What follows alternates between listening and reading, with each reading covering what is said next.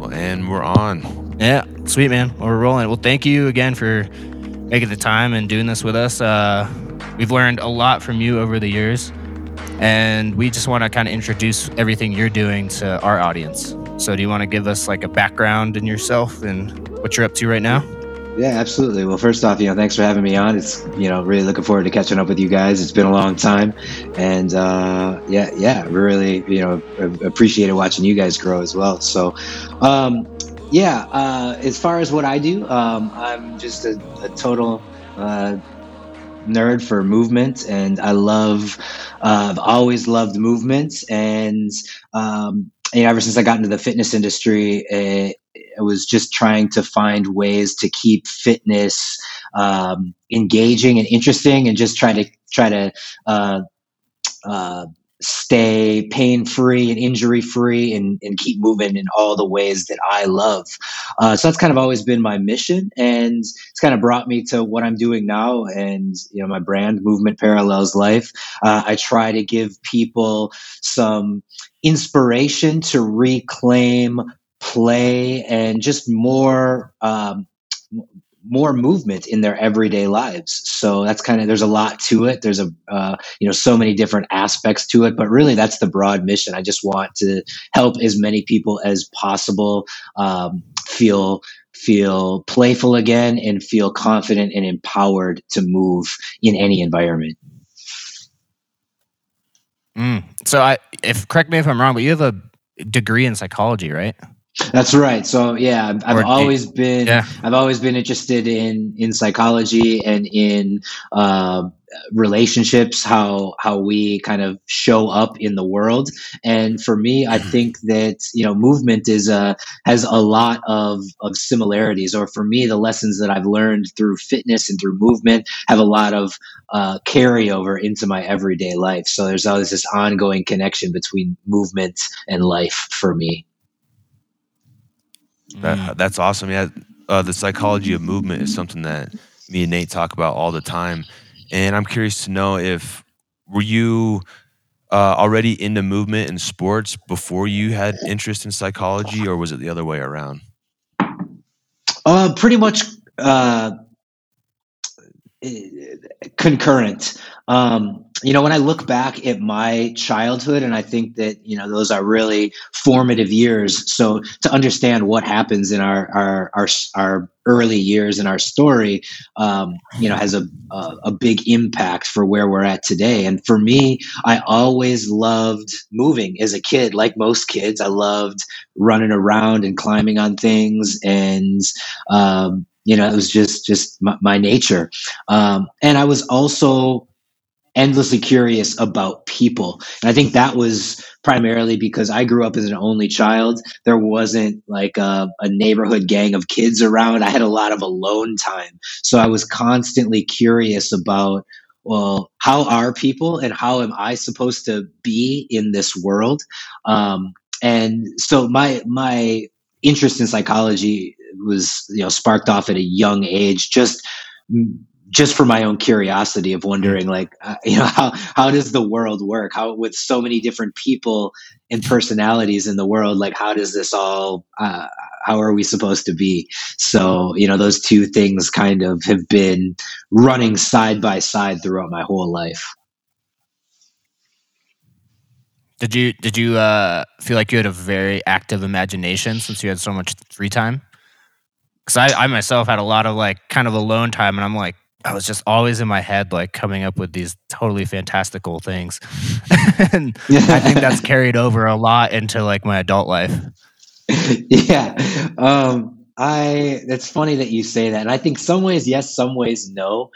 I've come to realize in the last few years that my mind doesn't create these really vivid pictures. So I don't know, you think about kids and their imagination, and you think of them like concocting these, epic fantasy worlds in situations like that. My mind doesn't really work like that. But I I guess it forced me, all that free time forced me to find ways to keep myself interested and engaged without relying on other people. So I didn't always have people to play with. I didn't always have I did sports, but they weren't like a focal point in my life. I spent a lot of time just playing by myself. And I think that's translated to my approach to fitness now. So there was a lot of creativity in terms of figuring out like, well, I may not have access to all the equipment or, all the people necessary to play these formal sports or games, but I can figure out ways to explore my environment and explore movements in different ways and keep myself entertained and engaged. And I find that that's something that a lot of people struggle with. And as a coach now, it's something that I work with people on in terms of, how do you lower the barrier of entry to bringing more play and movement into your life? Yeah, it's cool to hear you say that because I think that really reflects your style of movement. Like a lot of your YouTube videos on movement parallels life, like you're just on the floor doing all this crazy stuff and like moving all ranges of motion. You got your necks moving, wrists, shoulders, like you're just engaging all these different parts of the body. And it's not very traditional in a sense. Like it's not like sports specific or it's not weightlifting. It's just Right. literally moving. And it's so cool to see that. And I think it does help the brain create new things. If you're moving in these creative ways, you're going to get new ideas about other things. And breaking out of movement habits, I think, is a really big obstacle for people to overcome. Yeah, absolutely. And thank you. I try to keep those videos again in talking about lowering the barriers to entry. I figure that if I can share a workout that you don't need any equipment, it's just you on your mat in your own little space, then maybe that's something that invites people to try out the movements and not necessarily having to put an exact purpose behind them, but just say, let's explore these movements, let's refine them over the course of time, and let's see how that contributes to these different elements of your fitness, whether it be better cardio or better range of motion and mobility or strength and stability. I'm looking at all these different qualities behind our fitness, but can we build those qualities in a way that's easy and doesn't take a ton of equipment or time out of your day, and B is also interesting and playful. It's not something that you're going to get bored with easily, but it's always going to keep you present and keep your mind and body challenged together. How do you see like intuition fitting into that? Because a lot of the movement that I've seen you do, you often talk about like just letting the body speak for itself, like just like following intuitive rhythms and like following that flow. But how do you kind of teach someone that? Do you feel like they need to know the skills first, or can they start intuitively, or is it a little bit of both? I think it's practice, and it's a fine line to balance. I want to provide guidance and structure to these movement practices, which from the outside looking in, even from the inside looking out, sometimes they're just kind of weird. I'm moving in different ways. There's not as much structure to it as, say, pure calisthenics or weightlifting, where it's just like, here's the exercise, do it with this form for this number of sets and reps. We want to start to expand that and get outside the box, but it's still very important to have some structure and guidance there. At the same time, I try to balance that with the message that it's okay to explore these movements and play, because the more you start adding variation to your movement patterns, the more data points you have for all these different, all the different possibilities in movement. And it's from those data points that over time, you're able to start understanding what works best for your body. And it's in that the intuition grows. So you don't get better at listening to your body unless you practice listening to your body.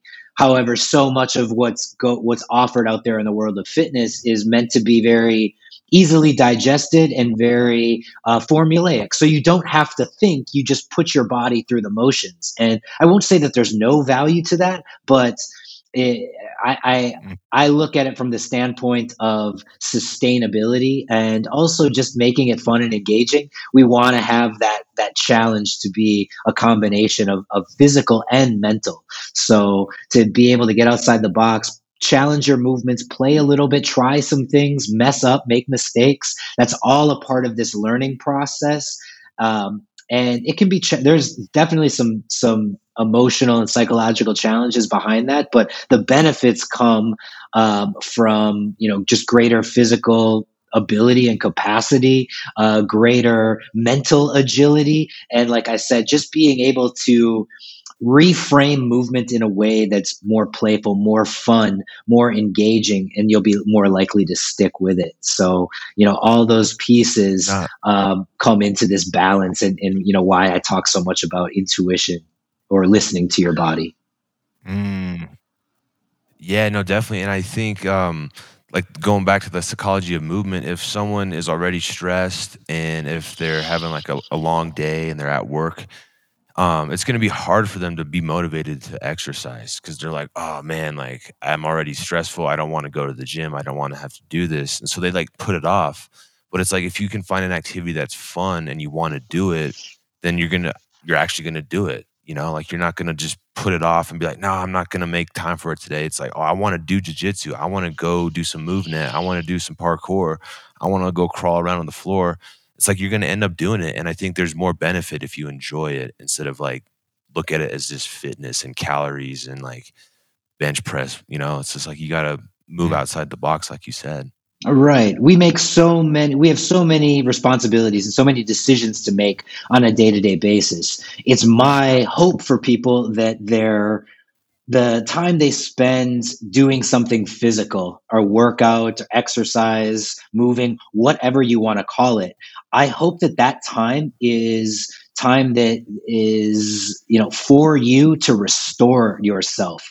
You can look at it that way, or you can look at it as another thing to do, another responsibility, another thing that you got to check off your list. So I think it's very powerful to reframe the experience around something that's fun and engaging. And even if the thing that's fun for you is something like, like skiing, snowboarding, rock climbing, something that might not be immediately accessible to you, you can still work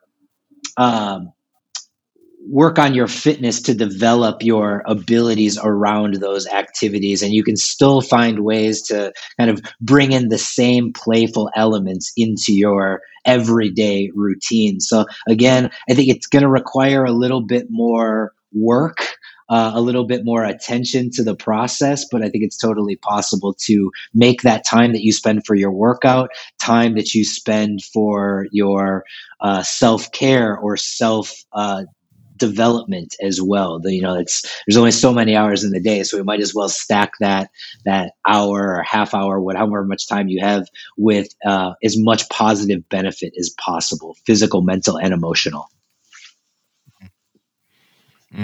I like that.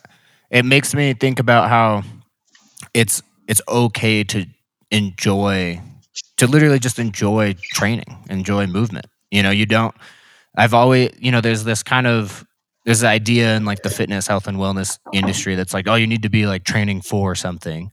You have to have a sport. You have to have something that the training is. I'm like, well, why can't you just train to feel good because it's fun? Like I think that's totally appropriate for that's like people should be okay with that idea. They shouldn't feel like they have to be doing it for something necessarily, other than the fact that they might just enjoy it. Yeah, I totally agree. I think back to my first few jobs in the fitness industry as a personal trainer, and all the how personal trainers are taught is that you kind of like you push your clients to have a goal. So they've got something that they're working on, so they sign up for personal training, and that's how you sell. You always you get people to attach to a goal, and that never fully sat right with me, sitting with a person and kind of asking them what their goals. And I can tell they're just kind of telling me what they think they should say or what they think I want to hear. A lot of the goals became very generic. Well, I want to be able to run this distance, or I want to be able to lose this amount of weight, or I want to, these typical markers of what success or improvement would mean. And I from my background in psychology, which a lot of that work is predicated on asking questions, listening, and building a relationship. I started to look at it a different way and thought, well, what if we just pump the brakes on the goal setting process? What if we get into movement, build some familiarity around the basic tenets of movement, health, and fitness, build some trust in the relationship, and then let the goals kind of emerge organically from that relationship and from that experience. Because if you're not familiar with fitness or anything in movement, how are you supposed to effectively set a goal that's meaningful and that you can stick with before you really even know what the landscape is of what's all involved in making these goals happen? So I think a lot of people fall into the trap of setting goals or striving for goals that aren't actually their goals. They're just kind of the preconditioned things that we're taught to say that we should be striving for in fitness. So I do things a little differently, and it's not for everybody. Like, people who are really type A kind of have a hard time with this type of approach. But again, I'm coming at it from the standpoint of how can we make fitness sustainable? How can we make it a way of life? And something that doesn't always require willpower and discipline, but is something that's truly enjoyable, and you're getting more out of it than just burning calories. You're also you're also tapping into some of the deeper elements of it. I think a lot of times people try and quantify fitness based on like physical markers of health, but as you know, like there's more than just physical health. There's mental, emotional health. There's like relational health. And so that's why I think kind of helping people realize, all right, movement isn't all just about physical wellness. It's about mental, emotional, spiritual, all these other aspects of movement. And in order to do that, you kind of have to break out of the box. You have to get out of the gym to do that. Like you can't really, it's hard to get mental and emotional wellness when you're like at a squat rack. I mean, you can. I get it. You can, but you have to be at a certain level. But I think there's benefit too to being out with a group of people in nature, having fun, doing some cool stuff. And that's the beauty about taking fitness out of the picture and just moving. Yeah, I think you train in a gym. If you confine all of your movement to the gym, then you start to think like the gym. You start to think in terms of the gym. You start to your practice of movement gets confined to the space of a gym, which is okay. There's so many options within a gym space, but then you often overlook the relational side of things or the practical side. And I think what I really want is to just help people balance out the picture, to understand that fitness isn't all about exercise and it isn't all about the gym, and to bring it back to movement, and to just understand that movement is the way that we our body is our vehicle for navigating this world, this life that we have, and it enables us to work, to play, and to enjoy any recreations, things that we find interesting. The more capable we are of moving well, the better, the richer our lives are going to be. So fitness is just a small aspect of that. And if you get into movement, then the gym is a great place to go. But just want to draw awareness to the fact that the gym isn't the end all be all. It isn't where movement starts and ends. It's simply a place where we practice movement, but we can practice movement at home, outside. We can practice it with people or without people. The practice of movement can even be done in stillness, and can be done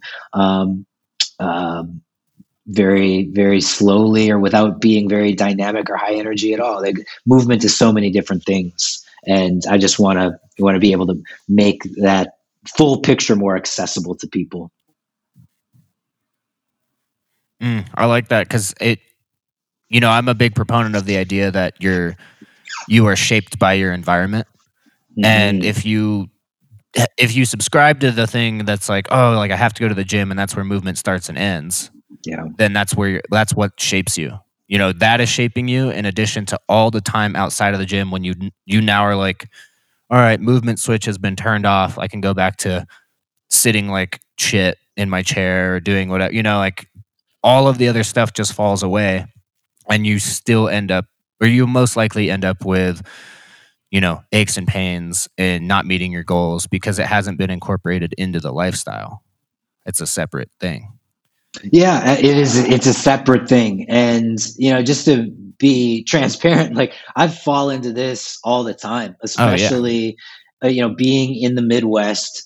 We've got 4 distinct seasons. So they're from about, let's say January, February, March, April, for the most part, are indoor times. That's where I'm doing most of my training in a gym or or at home, and it's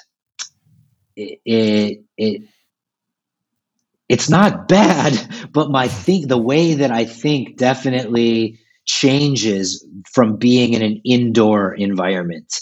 And too much time at the gym, I get really hung up on the sets and reps and the structure of things. But when the summer months roll around and I'm outside, my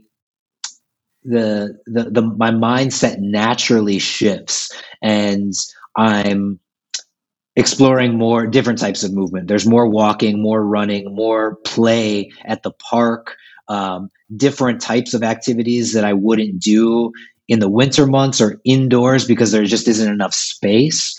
And all of these factors that are dependent and regulated by the environment,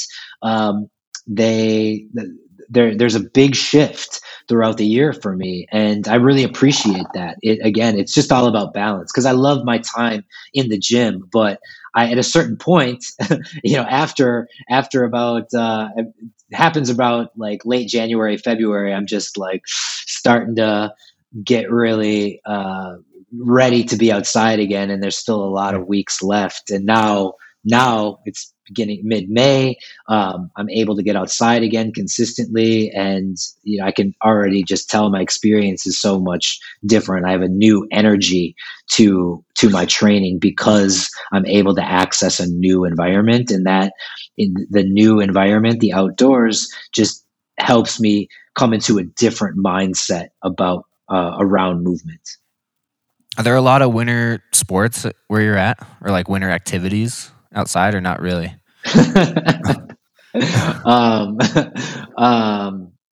Ice fishing and drinking. Okay.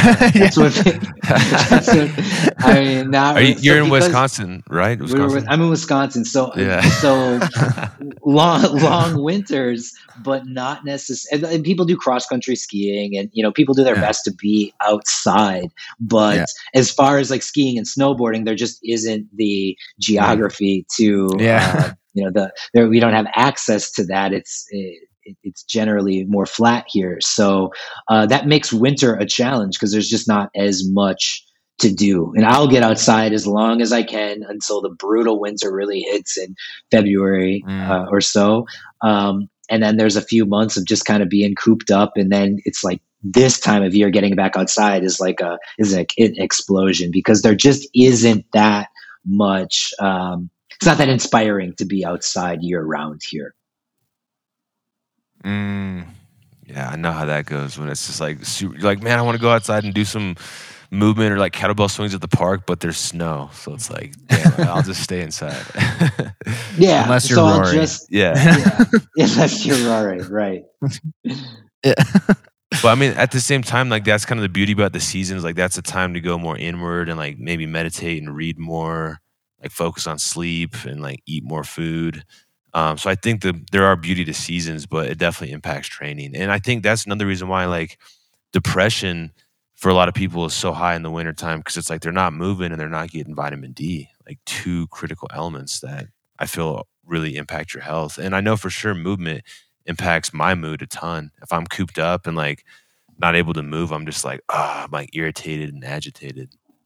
Yeah, it's been a rough stretch for the past I'd Years. say six, yeah. Yeah. But the past 6 to 8 weeks, like I said, for me, my experience is getting into like March and just hoping like, all right, like the weather is getting nicer. We're on the upswing, but there's still 6 to 8 weeks before it's going to be consistently nights outside. And that's when I really start, I'm climbing the walls. I'm really starting to lose it. And yeah, I need to get outside. But I totally agree that there's a beauty in the ebbs and flows that happen naturally throughout the year, and every season brings a different type of energy. It's just when you're being asked, when life is asking you to slow down, and internally you just want to like go, and I've been cooped up for a year plus at this point. It's hard to roll with the seasons. It's hard to roll with the flow sometimes. But again, that to me is one of the big lessons in movement, is to be adaptable and to make the most out of the circumstances that are at hand. So it's like, again, if the gym, you can have it your way whenever you want, unless some bro is curling in the squat rack. You can pretty much do whatever you can do whatever you want whenever you want to do it. But to roll with kind of this minimalist or primal approach where you're just kind of make do with what you have around you, I think that there's a lot of value long term in that, but it's challenging too. You kind of said it before too, like using the winter, like I'll use the winter to really build myself up more in that structured way, like get maybe as strong as possible or as more flexible or whatever, because I have kind of the time and I can go into the lab, the movement lab, and do it. But then as soon as May, summer rolls around, I'm like, I just want to go on walks. I just want to go hang out outside and climb, like scramble rocks and just mess around. Like I want to like use everything I built in the winter for that. Yeah. And I think through all of that, it's like it's adjusting, making those adjustments. And I would say the same. And I love my time in the gym. But when I look at what makes me the happiest, it's the stuff that's coming up in the next few months for me. It's being out and under the sky and the clouds and the sun, and the trees are super green right now and the temperature is perfect. That to me is like the full experience of movement, to be outside and to be in my environment and to just be doing my thing without feeling the need to grind at it. But they have so many more options. Do I want to run? Do I want to walk? Do I want to bike? Do I want to lay in a hammock? Do I want to throw and catch? Do I want to be in the grass, or do I want to be on the blacktop? Do I want to ball? Do I want to stretch? Like, so many more options. And but in all of that, I just feel like a kid again. And that is as far as the year goes, that's when I'm at my like healthiest mindset. So what's an ideal day look like for you then in the summertime?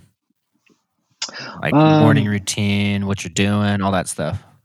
I would wake up, just wake up and go for a walk, a mile or two, and come back, have some coffee, work for a little bit, but not go too far down the rabbit hole, and then get outside again around midday and spend, midday to, kind of late afternoon, maybe, moving around, filming some things that I can share with people out there, and also just get my body moving as well and play.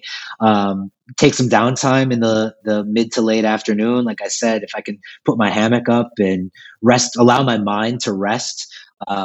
I that's one of the things that's really challenging for me is turning off. So to be able to slow down is huge. And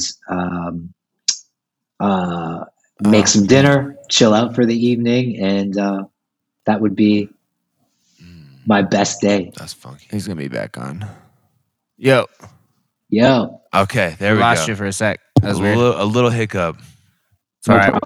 We're still recording. Yeah, so we're still on. So yeah, no worries. So you cut off right when you said hammock. If you can get that hammock up. I get the hammock up, and I was just saying the importance of slowing down. And I think that the pace of life really conditions us to always be like working, always be chasing the next thing, always be grinding.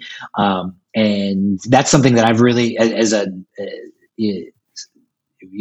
being self-employed and kind of having an entrepreneurial energy. I find that very much. I'm always trying to, always got to be working, always got to be doing something. So I challenge myself to take an opportunity to slow down and just lay and breathe and take a nap. And that's been it's been kind of a recent practice for me, but one that's been really nourishing. So, take a little hammock nap, go make some dinner, and, maybe just kind of coast into the rest of the day. But that would be my perfect summer day. And that to me would represent this balance between working and getting, staying on my grind and on my mission, but also taking the time to savor the goodness in life.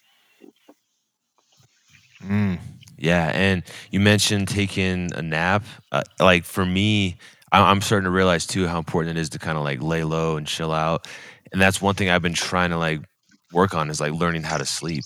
It's crazy. I've spent so much time training and learning new movements, new skills, like learning some weightlifting stuff, kettlebells. But now it's like, now I need to like focus how to sleep and just relax. And like, it's like a new skill set that I have to kind of acquire. And I feel like a lot of people are in that same boat where it's like movement and training are awesome, but so is rest and recovery. And I feel like we don't give ourselves enough opportunities to rest and relax. I'm totally right there with you. And especially with the whole pandemic going on, we've been forced to slow down and rest. I think there's been a lot of resistance to that. And everyone was kind of forced to slow down, but that didn't mean our minds slowed down. I don't think that all of us, or most of us even, really had a really hard time accepting like this is the state of things. It's not going to be forever, but you can take this time to chill out, and learning how to ease into rest. It requires time and a shift in our own energy and own mindset. So I think that's a skill for myself. I know that that's a skill that I have to continually practice because I'm constantly looking around for ways to busy myself, ways to occupy my mind. And if I'm left alone with my own thoughts too long, that it can become unsettling because it's like, I should be doing something, or my brain starts swirling, and that can be torturous. I think we've all experienced that sometime in the pandemic era. So it's so much easier to enjoy the stillness when, again, it's like 75 degrees and sunny. Yeah, I feel like it's always still, but we just have to like recognize that it's like that way. Well, all of that chaos that's bringing up, I think it's like an old Chinese proverb, and it's the ghost of 10,000 generations speaking through you. And so it's all of the generations prior to us that were in fight or flight survival mode for most of human existence that are like, you need to eat food right now. You need to snack. You need to get all this stuff in. You got to do stuff. You got to accomplish things. But now we're at a place where you don't need that. So those ghosts of the 10,000 generations are just, they're like screaming in your mind and your cells, but you're like, no. Like everything's actually okay. Like I'm chill right now. I'm safe. I'm gonna take a nap.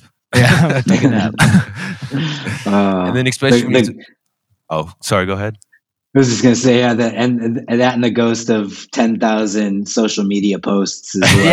Yeah. That are just Yeah. so, this constant chatter and this constant, like all these voices that and all this energy that's just kind of pushing us to consume more things, look at more things, think about more things. It's just chaotic.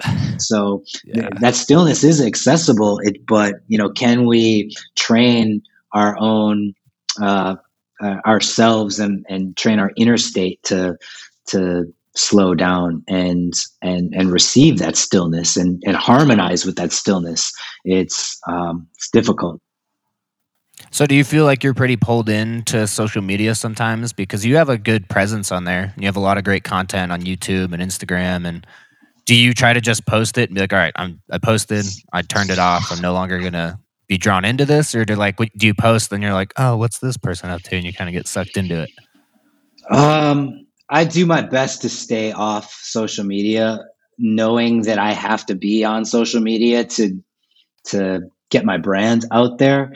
It's very taxing. I'm a private person, and I want to share things, and I love the connections that can be made there, but it can be overwhelming. So I try not to fall down the rabbit holes. I definitely don't hang out on YouTube. I try to post consistently on Instagram, but as far as when I start scrolling, I just try to jump off and not prolong it. But there's a lot of time already spent thinking. I'm already thinking about like what I'm gonna post and like, corresponding with people, and like it does take a lot of time. And I noticed that after weeks, months, after that compounds, it really weighs on me, and I need little breaks from content creation because it's very exhausting. Yeah, I mean, I did a simple thing. I just moved the app like all the way to like a hidden box, like at the end of my screen in my phone, and literally I would catch myself like trying to press where it used to be, and I'm like, oh, it's Google Maps now, like, and so it would move it, and like there is like a demonstration of movement habits, of things that your body is doing without you even realizing it, or your mind's doing without you even realizing crazy it. Yeah. I'm like, your thumbs know right where that app is. It's nuts. It's crazy. Yeah, and so just moving it around has been something I do, and I'm like, oh, and then when I catch myself, I won't seek it out. I'm like, oh, I wasn't actually trying to use it. I was just like filling a void really quick. Yeah, I read this article. Right. I read this article the other day, and it was on how like we can no longer like truly go on vacation anymore, because like generations past, like you go on vacation, like your work can't get in touch with you. Like if you go camping, it's like you have no access to the outside world. But now it's like with 24/7 business and globalization and like 5G, like there's Wi-Fi everywhere. It's like even if you go on vacation, like you're gonna like do some kind of work, or you're gonna get a contact. You're gonna go on social media or something. Like it's so hard to fully unplug now. Yeah. It's finding those little breaks from it.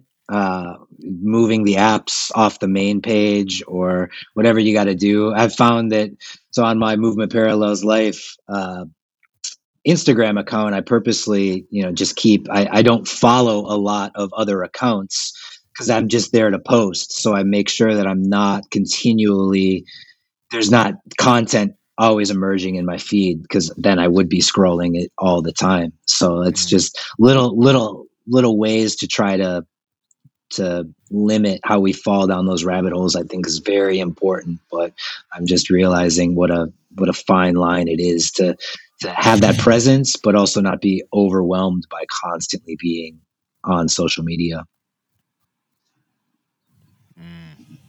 Yeah, you don't have that issue, Matt. You don't really use it. I don't. But I'm in grad school right now, so I'm probably on computers more than both you guys. That's probably true. Yeah, it's crazy. Like I'm in grad school right now, and I'm using my GI Bill, and I got a year left, so I'm trying to cram a 2-year program into a year.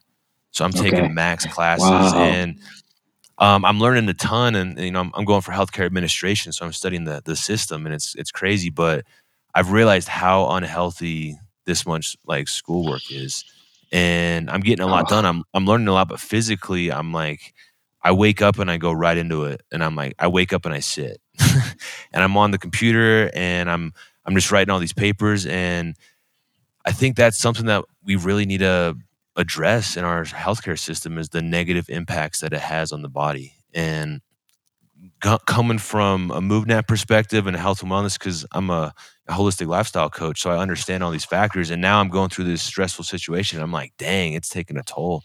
Like I can really feel it. And it's only been a year, but like people go their whole careers in this mindset. And I'm like, Absolutely. dang, it's crazy. That's why I really think that health and like the movement stuff that you teach is a crucial part of health and wellness that our system doesn't acknowledge. And to me, like someone like you almost has more credibility than a doctor as a health and wellness person.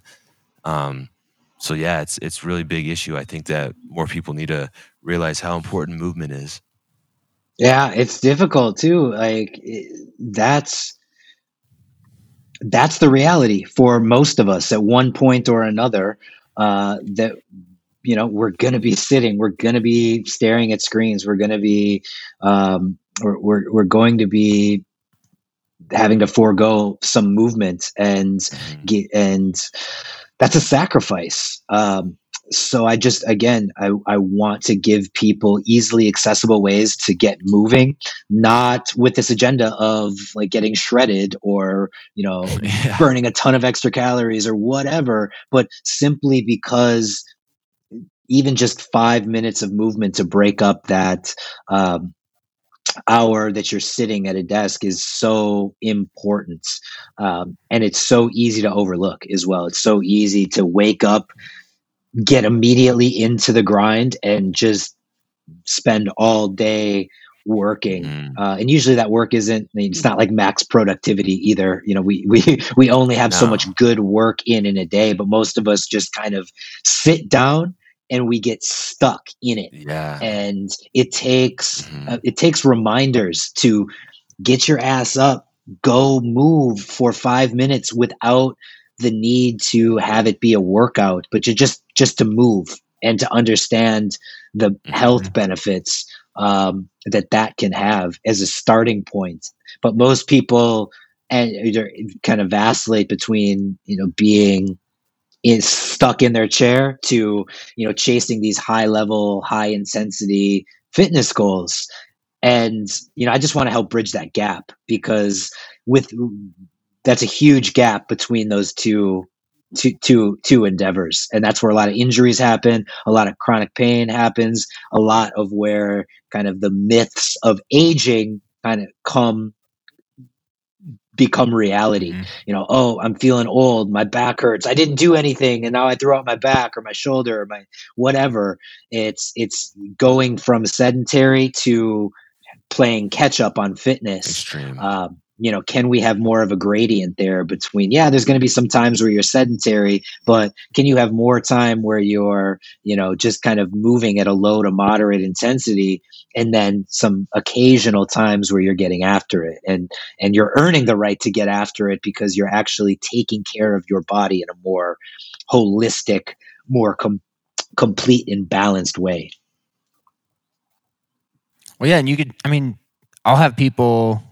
I have a good amount of friends with back pain. Like, there's a lot of people with back pain. And they're like, oh, what do I do? I'm like, if you're going to watch a movie, sit on the floor. Like, sit on the floor, put your feet up on a chair, lay on your back or something. I'm like, there's so many things you can do. It's like the couch and the chair, the thing that you're using to be like, oh, my back hurts, let me sit in this. I'm like, that's the thing that's making your back hurt. Like that. Like, that's the thing that's giving you back pain. And it's just repeating those cycles of like the quote of like insanity, like the definition of insanity is doing the same thing over and over and expecting a different result. Like, people are doing that all the time with pain. I'm like, the way you're moving and living that created the pain is what you're still doing. And it's this vicious cycle. I'm like, so just break the cycle. Like, I think sitting on the floor and just spending more time on the ground is one of the best things you could do for your posture and your back and your hips and your shoulder, like everything, really. It's very simple strategies, very unsexy, Yeah. simple Yeah. strategies, stuff that's sitting right in front of our face. And because we're so close to it, we can't see it until there's attention drawn to it. And again, this is where like the psychology comes into play. It's really your mindset. It's how you learn to see the world. It's challenging this definition of what normal is, because for most of us, normal there comes at a great cost to our health. Normal causes us to decline and degrade in our health as we get older, starting at like 25 or 30, moving on. But if we redefine what normal movement habits are, what normal eating habits are, what normal healthy adaptive relationships are, to redefine create a new normal for these aspects can really improve our longevity and quality of life tremendously. But it's just so it's so simple, but it requires work. It requires consistency, and it's tough because you could be the only person in your family unit or your social circle, your community. You could be one of the only people that, has these kind of alternative views. And that's psychologically, that's very difficult to be an outlier like that. Even if it is in the best interest of your health, it's hard to go against the grain. So I really can appreciate the many challenges. Physically, the strategies aren't anything special. It doesn't need to be complicated. It's simple stuff here. The hard part is shifting the mindset. And yeah, my hope is that as a community, we can start normalizing some of these things that are just, really weird right now. Crawling around, climbing trees, going barefoot, fasting, all of these practices that kind of align with these different movements, communities that are existing right now. Yeah, the new normal is like completely different. And so a child grows up seeing unhealthy parents, seeing unhealthy classmates, unhealthy teachers. They sit all day. He's like, oh, this is how humans live. This is how I should be. And then they go to doctors and like doctors are telling them certain things. And so the new normal is extremely unhealthy.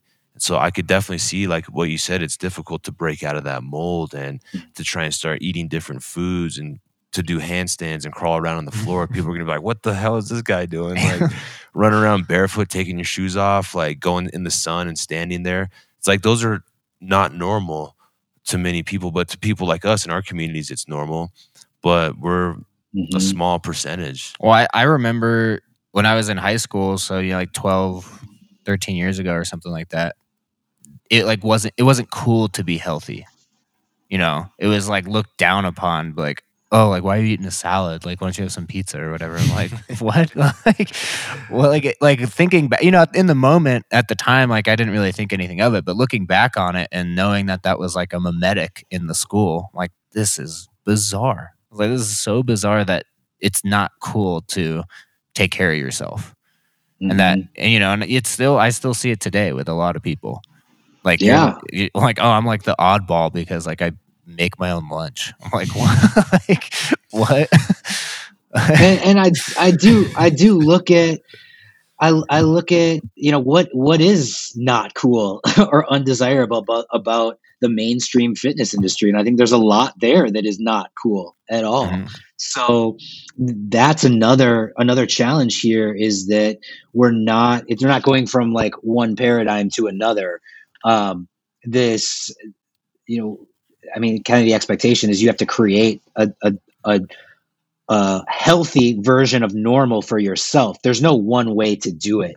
And it doesn't mean that all the habits that exist in the mainstream or that the things that we have been taught are wrong and need to be refined. But, I think like many of us have experienced through these different movement disciplines, practices, it's just a matter of becoming aware of one or two new habits at a time and starting to implement them. But we often want to know what the blueprint is. We want to know like what's the way, and I want to go all in on the new thing, and it's just a recipe for burnout.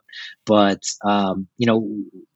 I think it can be just as unhealthy to try to chase optimal health and be one of those people that is just tracking everything and managing everything in their diet and trying to strive to the myth of perfect health and existing without these stressors, and that's just unrealistic and exhausting. So can we just do the best that we can do with our current situation? Everyone's got a different story, a different life situation, but how can we just continually strive to be more aware and do a little bit better with every day, every passing week, every year, just looking for opportunities to improve how we're taking care of ourselves in these different ways, physically, mentally, and emotionally. It's not an easy task. It requires consistent vigilance, consistent asking of questions and researching and conversations. But again, this is why I try to emphasize, make it low key, make it fun and engaging, and something to be excited about, as opposed to another task, another thing to add to the to-do list. Yeah, I think whenever you like hyper focus, or when you like put so much attention in one element of health, like if you put all your efforts into your physical health, then like mental and emotional health go down. But if you like, Sure. all you do is if you spend 9 months in a monastery and you focus all on your spiritual health, like your physical health will probably go down. Like you'll probably lose some muscle mass, like, and so it's like, it's that fine balance and mindfulness of like, okay, I'm going to put 30% into physical health today, 30% in spiritual health, and then I need 40% 40% in relational health. Like I'm going to spend time with my girl today because I haven't been with her. Or, it's like being aware of all the different factors of health. Yeah. And you can't put all your eggs in one basket. And to me, intuition is trusting that you're going to cover those bases through awareness, to be aware of these different aspects of health. All right, I've got to get my movement in. I've got to, challenge my body a bit. I've got to challenge my brain. I've got to take care of my relationships. I've got to have alone time and time to recharge. You think about all these different facets of what completes the picture of ideal health for us individually, and then habits to address those aspects, and understand that on any given day, you don't have to like plan your day down to the minute, and to have such these percentages that we assign to these aspects of health can be managed intuitively. So you can start to think about it like, all right, well, I'm going to allocate 20% here, 30% here, 40% here. But over the course of time, as you build these habits and you find what works for you, then you're gonna create a balance. You're gonna address all the issues of health, or all the aspects of health, in a way that's very holistic, without having it be having it to require so much bandwidth. Just the way that you live your life is going to address health.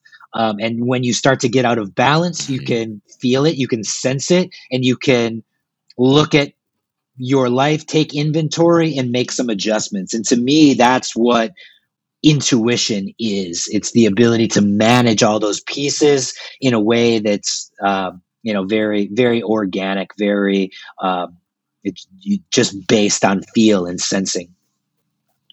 Takes time, for sure. So how does somebody so how does somebody cultivate that awareness or create that mindset shift? Like, what have you seen in your clients or people you've worked with? What was the thing that was able to, really flip that switch for them? So they're like, oh, okay, like I need to start cultivating the intuition and their awareness. Well, obviously, movement is my vehicle. Movement is the vehicle that I use to help people create change. And, all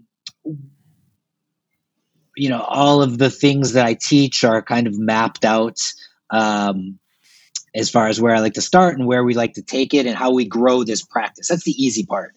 But what I find before that, I spoke to the need to kind of shift the mindset um, away from set exercise, away from competition, away from, just purely chasing goals, and getting back to a mindset of being curious and being playful, and really being present with the process. So I just start with a daily movement practice.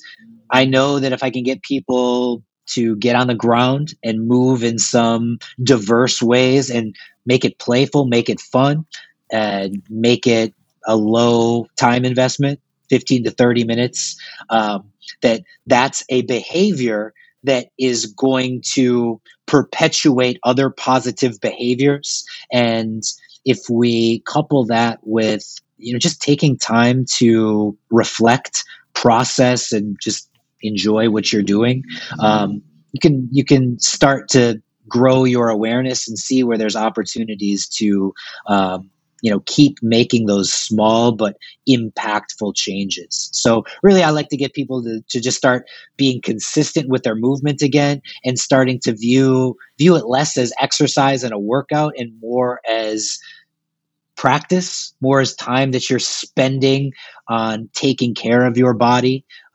self-care, if you will, and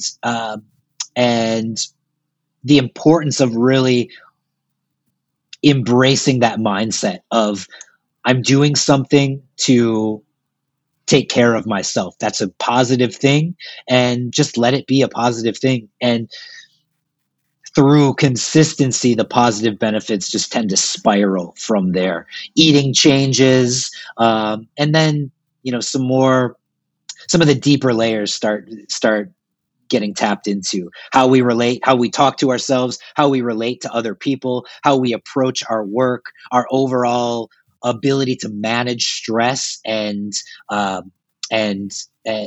find joy and happiness in our lives. Like, these are the things that stem from healthy, adaptive behaviors. I just like to start with movement. It's an easy place to begin.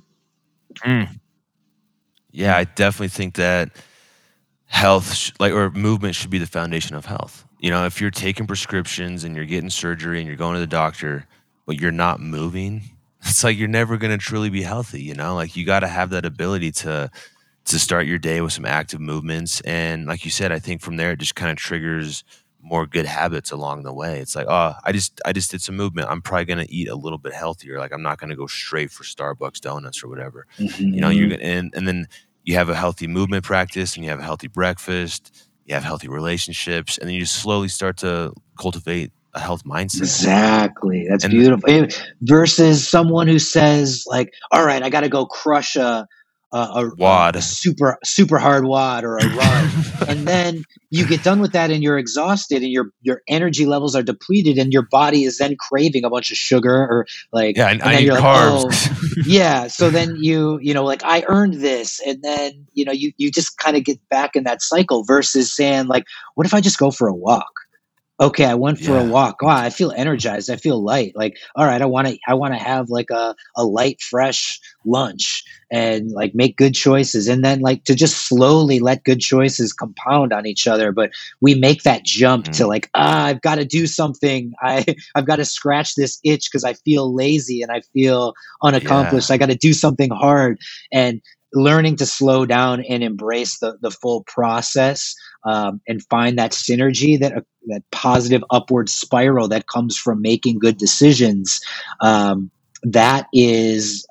the challenge. That's the slow but steady, the consistency that's required. That's the answer that most people don't want to hear, but that's the answer that, that again is so obvious. It's easy to overlook. We want to make it harder. We want to make it something more, worthy of, of a movie or something like that. But it's not. It's just being consistent, and just keep doing the little things that you can do to take care of yourself. But normally we gotta we instead opt to push too hard, push to burn out to, and it's a constant cycle. Yeah, and I don't think like psychologically that's very healthy. It's like you're almost like punishing yourself or trying to make up for something, and instead of just like going with the flow and being natural. But that's why I have so much respect for Totally. traditional Chinese medicine and Ayurveda, because part of their healthcare system is like qigong and yoga. It's like doctors back then would prescribe you like exercises and prescribe you yoga postures, where now doctors don't do any of that. It's just like prescriptions, medication, especially for people with mental and emotional issues. Like, to give someone drugs for their psychological issues is just going to create more issues, I feel like. But Hmm. movement, um, working out with other people, like that's the missing link, I feel like, that many people don't acknowledge or recognize. And how do we even get people now who are Yeah. used to this healthcare system, which is very reactive? You wait for Mhm. something to break down and then you go get help. Yeah.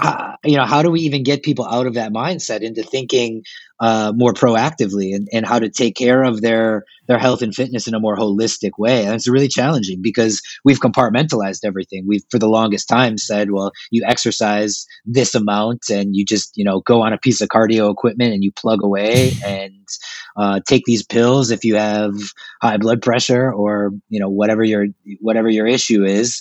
How do we get people thinking about the interconnection between our mind, body, and emotions? How do we get people thinking about the interconnection between their thoughts and their behaviors and habits and their future? I mean, it's a big ask when our culture doesn't speak about life in such a holistic way, but everything is really geared towards just getting you back on track to do more work.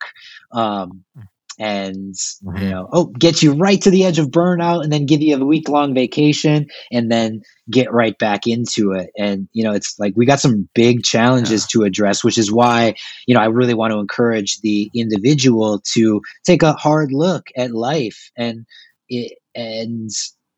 maybe it's to start to question, where is there an opportunity to take a little bit more space away from work, away from the grind, and to slow down and just be open to what might be accessible in that stillness. Now, it's really hard because it's like, well, who knows? Um, but you never know unless you take the opportunity to slow down, and maybe try to reset and recalibrate the way life runs.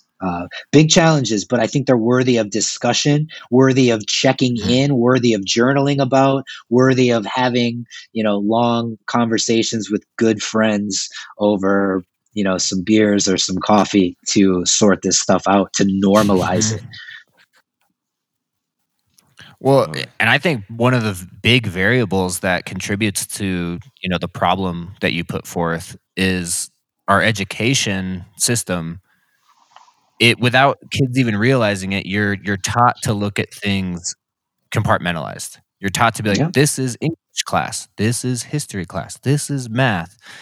Whereas when you get further down the line and you start to look in like interpersonal or interdisciplinary thinking and like conciliant thinking, that's when you start to see like, oh, how does math feed music, and how is music part of math? And like, how can I use English to better inform me about the way history is written, and the way, like, how do you start to use all these different subject matters interconnectedly?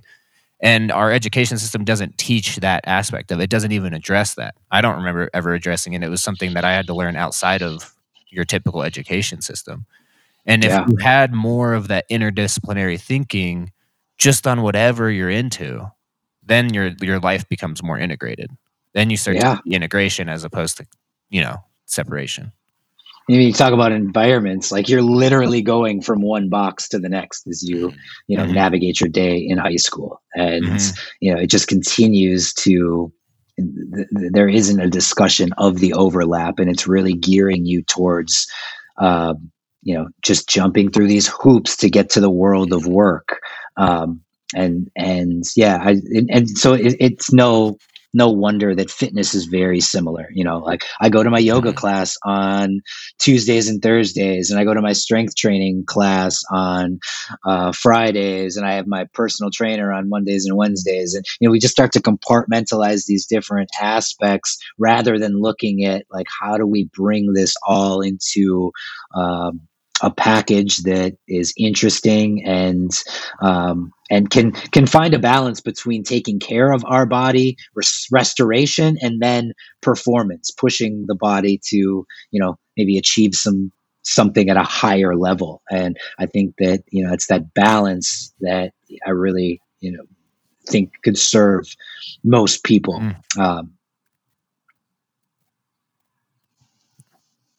That's beautiful. Well, brother, I've want to wrap up pretty soon here, but I have two more questions, and I don't know if Matt has any. No, go ahead and ask yours. Okay, yeah. So on that side of like performance and goals and everything, do you have anything specifically that you're working towards right now that is like you want to kind of flex on or talk about? As far as how I'm moving and what's interesting to me right now. Yeah. Not really. Like I said, I'm just really looking forward to entering into a new season. Springtime, summertime is here and gives me the opportunity to completely, just get a fresh look on my fitness. And so with that comes a lot more playground time, a lot more walking and running. Getting out. And so in the summer times, I do a lot of work on the gymnastics rings. I do a lot of throwing and catching, and a lot of different like flow work. So that's just kind of what's coming up in the summertime season for me, and I couldn't be happier about it, to get some sunshine and feel the breeze, and just a much more low-key practice. And this is just a cycle in the year. It's just one that's a little bit more pleasant for me, so I'm really looking forward to it. Yeah, I'm glad you framed it that way. I think it's important to have that context of like, it can just be a practice. There doesn't need to be this like, I have to accomplish this. I have to do 400 muscle ups or whatever. Like, and it's not that I'm not trying to get better, but the year goes by and I go through these different cycles and these different phases in how I like to train my body and move. And every passing year, I'm trying to add new layers, go a little bit deeper, understand these movements a little bit more. And I'm trusting that my presence and my consistency is going to yield progress rather than me constantly chasing, okay, I've got this goal and I'm going to, take a hard line and get there as fast as possible. It's not that I don't want to grow, but I just stay consistent and trust that the growth happens from that consistency. That's awesome. That's a good way to look at it. So it's like refining your movement. What Year about after year. business wise or projects? Yeah. What business or project, what's going on with that? Yeah. So I'm really excited to have kind of an extension from my YouTube channel where I offer a bunch of free videos available on my website. I've got a monthly subscription access to my premium content. So workouts, training programs, guided practices. So anyone who loves my YouTube videos can get much more of kind of my primal movement perspective over on my website, movementparallelslife.com. So I'm really excited to have that platform now to be set up with all different types of educational content and videos where people can keep growing their movement practice. So I'm stoked for that. And, I also I'm available for online coaching. So that's just a great opportunity to work with other movement weirdos who really want to go take a deep dive and put the pieces together, because like I said, at the end of the day, there's no one way to be fit, but it's about creating a lifestyle and a an approach that works for you as an individual. So I love working with people who are into movement and even people who coach, just to figure out like how to make this stuff really pop. So those are the two things that I'm most stoked about right now. My monthly subscription and my online coaching opportunities. Hell yeah, that's sweet. Yeah, and our last question that we ask everyone, I think we maybe missed one person. Most people get this question. What's one practice or book or teaching or documentary, anything that you'd recommend somebody look into to immediately improve their day, week, or year? Well, we've been talking about play today. So I think play is so powerful, but the problem with play is the word play. And we often dismiss it as something kids do and something that has no value. So if I were to recommend one book to help drive this mindset shift and really encapsulate the power of play, it would be the book Play by Dr. Stuart Brown. So be a good entry point. Because again, the movements themselves don't have to be complicated. Yeah, we can really get really complex in programming and how we're putting all this stuff together. But it when it starts, it should be simple and playful. And in order to get there, I think it's really important to understand what play is, what the conditions are, and why it's so beneficial for us. So check out the book Play by Dr. Stuart Brown, because it can be that thing that just flips your mindset and helps you completely change your approach to fitness. That's awesome. Yeah, we'll definitely point people in that direction and throw the link up. Yep. And yeah, thank you so much, Kellen, for coming on today. Definitely went over some cool topics. And for anyone listening, Kellen is a true movement Jedi. Oh yeah. And I'm really honored to have learned from him. And yeah, seeing him move and seeing how he teaches and coaches, it's pretty powerful. So yeah, definitely check out his look work. into his work. And my fiance and I, we'll use your YouTube videos like fairly often. Oh yeah. We'll put them on and like do a follow along practice. Awesome. I just posted a new one today, so you guys should check it out. Hell yeah. Let's go. Cool. Really appreciate you guys having me on. It's been great to catch up with you, and thank you so much. Yeah, thanks, brother. Yep. Have a good one.